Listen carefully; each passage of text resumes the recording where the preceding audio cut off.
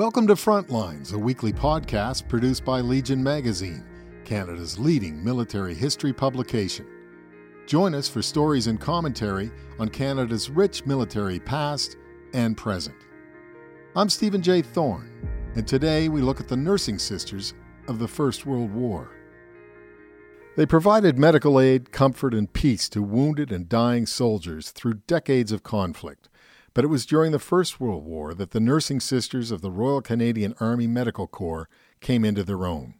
Nicknamed bluebirds for their blue dresses and white veils, many soldiers considered the 3,141 nursing sisters who volunteered their services between 1914 and 1918 more angel than mortal. Some 2,500 served overseas in England, France, Belgium, Malta, and in the eastern Mediterranean at Gallipoli, Alexandria, and Salonika in Greece. For countless soldiers, a nursing sister was the last face they ever saw. In an age when a woman's rightful place was considered to be in the home, and not even at the polling booth, much less at the war front, they were trailblazers whose unprecedented service and sacrifice in no small way contributed to victory in the long struggle for women's suffrage in May 1918. First deployed to the Northwest Rebellion in 1885, their role in the Great War left indelible impressions on thousands of Canadian soldiers at home and abroad, not to mention themselves.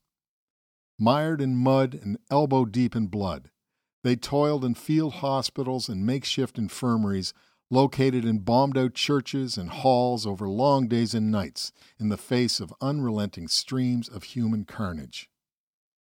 About 3 a.m., one has to walk from bed to bed and inspect the 45 or so new patients, nursing sister Elfrida Atrill wrote in March 1915. Here is a child of 17, officially 20, moaning softly with a shattered arm, blue eyes and pink cheeks, looking almost infantile. There is an old soldier, swathed in bandages, a cigarette alight, declaring cheerfully, "It's a bit sore, but it will be right soon, sure." Further on, a round-faced, dark, curly-haired boy of 22, a shattered arm and a painful right stump, a badly shattered and gangrenous leg having been amputated, lies in restless slumber, experiencing in dreams the horrors over again.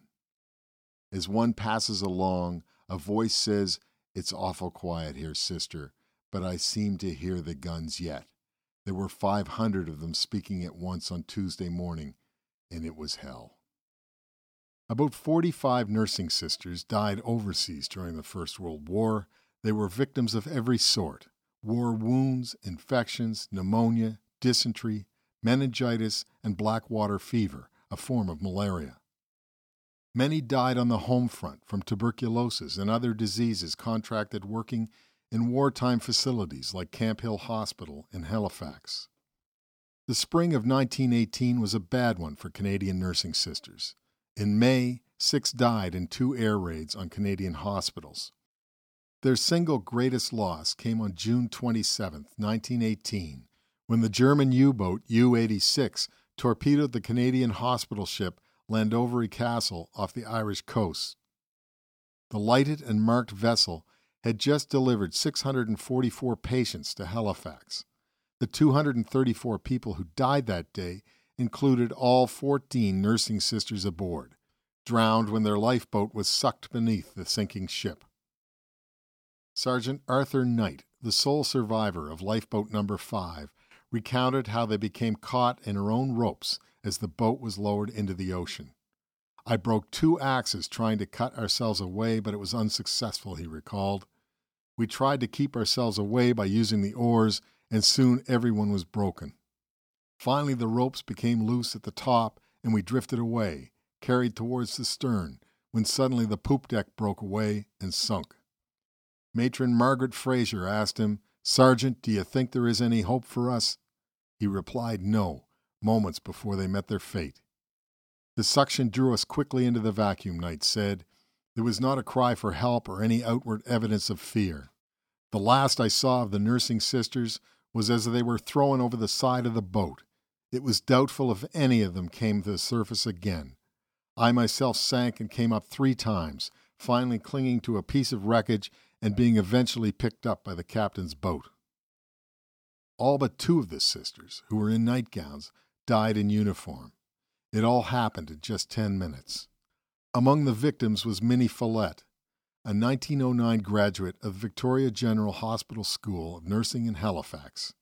Follett had joined the No. 2 Canadian Army Medical Corps Hospital in 1911, enrolled in a special military nursing course in 1912, and set sail with the Canadian Expeditionary Force in 1914.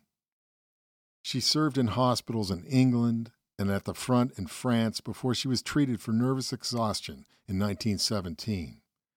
She was later assigned to the lighter task of staffing hospital ships, transporting wounded soldiers back home to Canada. Lost at sea, Minnie Follett was memorialized by her brother with a rough-hewn stone monument in the Anglican Cemetery at Fox River, Nova Scotia, its face engraved with floral embellishment and an etching of the ship. The German U-boat crew interrogated some of the castle survivors in the belief that the ship was carrying American flying officers and ammunition. After realizing their mistake, they tried to destroy the evidence by ramming and firing at the lifeboats. Only 1 lifeboat escaped with 24 eyewitnesses, including Knight. The sinking of the Llandovery Castle and the deaths of those aboard was considered a war crime and one of the First World War's greatest naval atrocities, Lisa Light, RN, wrote for Canadian Nurse magazine in 2016.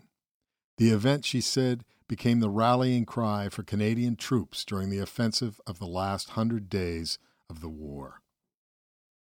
The nursing sisters were memorialized on a marble sculpture erected at the Hall of Honor on Parliament Hill during the 13th General Meeting of the Canadian Nurses Association in 1926.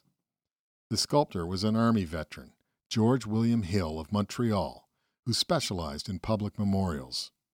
His Nurses Memorial depicts a French-Canadian religious sister nursing a sick First Nations child while a mistrustful Iroquois warrior looks on. To the left, 2 uniformed nursing sisters tend a wounded soldier, while in the center stands the draped figure of humanity with outstretched arms, her left hand bearing the caduceus, the emblem of healing. Erected by the Nurses of Canada in remembrance of their sisters who gave their lives in the Great War, 1914-18, and to perpetuate a noble tradition in the relations of the Old World and the New, it says, led by the spirit of humanity across the seas, woman by her tender ministrations to those in need has given to the world the example of a heroic service embracing 3 centuries of Canadian history. More than 4,000 nursing sisters served during the Second World War. You have been listening to Frontlines. I'm Stephen J. Thorne.